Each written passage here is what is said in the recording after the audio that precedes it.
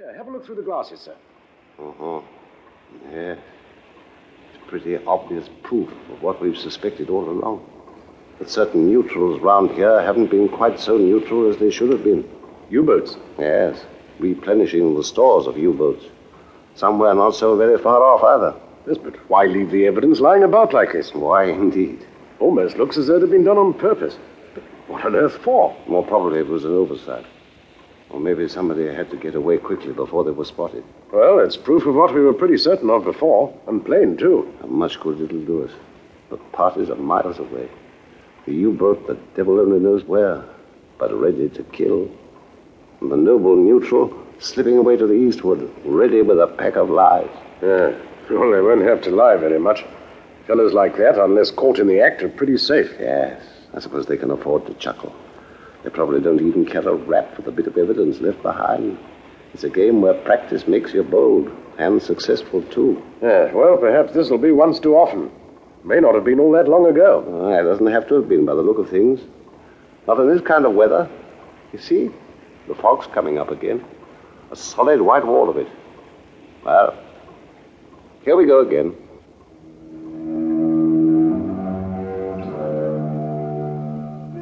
In 5 minutes, we were in the thick of it. Great convolutions of vapor flew over, swirling about our masts and funnel, which looked as if they were beginning to melt.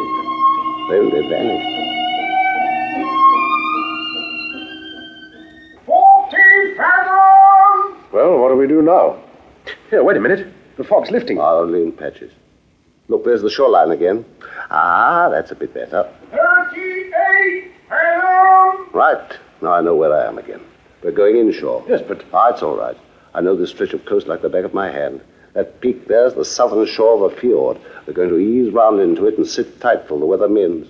There's plenty of sea room and we can drop anchor. Keep the leadsman singing out.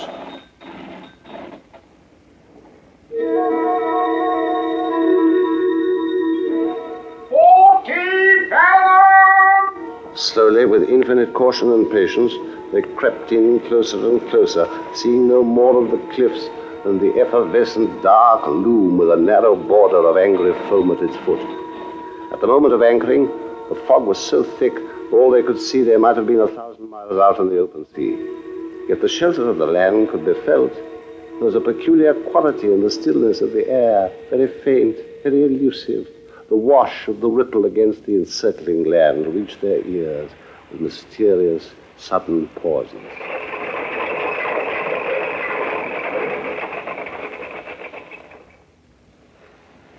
Well, that's that. There's about half a mile between us and the other side of the fjord. We can stay here till the fog lifts. We get a chance to see what we're doing again. Well, it seems to be lifting already, sir. Back there, towards the open sea. By Jove, it does. Quite a bright patch. Here, wait a minute. What's that? Give me the glasses. I could almost swear. Well, you'd be right then. There's another ship out there, lying at anchor. Yes, but hang it.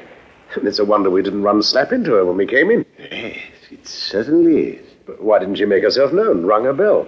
She must have heard us coming in. We came in pretty quietly, admittedly, but they must have heard our leadsman at least. We couldn't have passed her more than 50 yards off. Quite. What you might call a close shave. We never heard a sound from her. Fellows on board must have been holding their breaths. I rather think that's what they were doing. Had we better take a look at them, sir? I think we better had. At first, I supposed she was just a coaster standing to. I'm not so sure the more I think about it. In fact, I'm not at all sure. Lower a boat and send a boarding party across to her. I want to know a little more about that ship. Aye, aye, sir.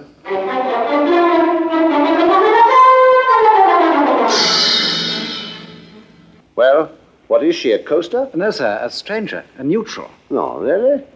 Well, tell us a little bit more about her then. What's she doing here, anyway? Well, they say they've had engine trouble, so they stood in here to keep out of the weather. Did they?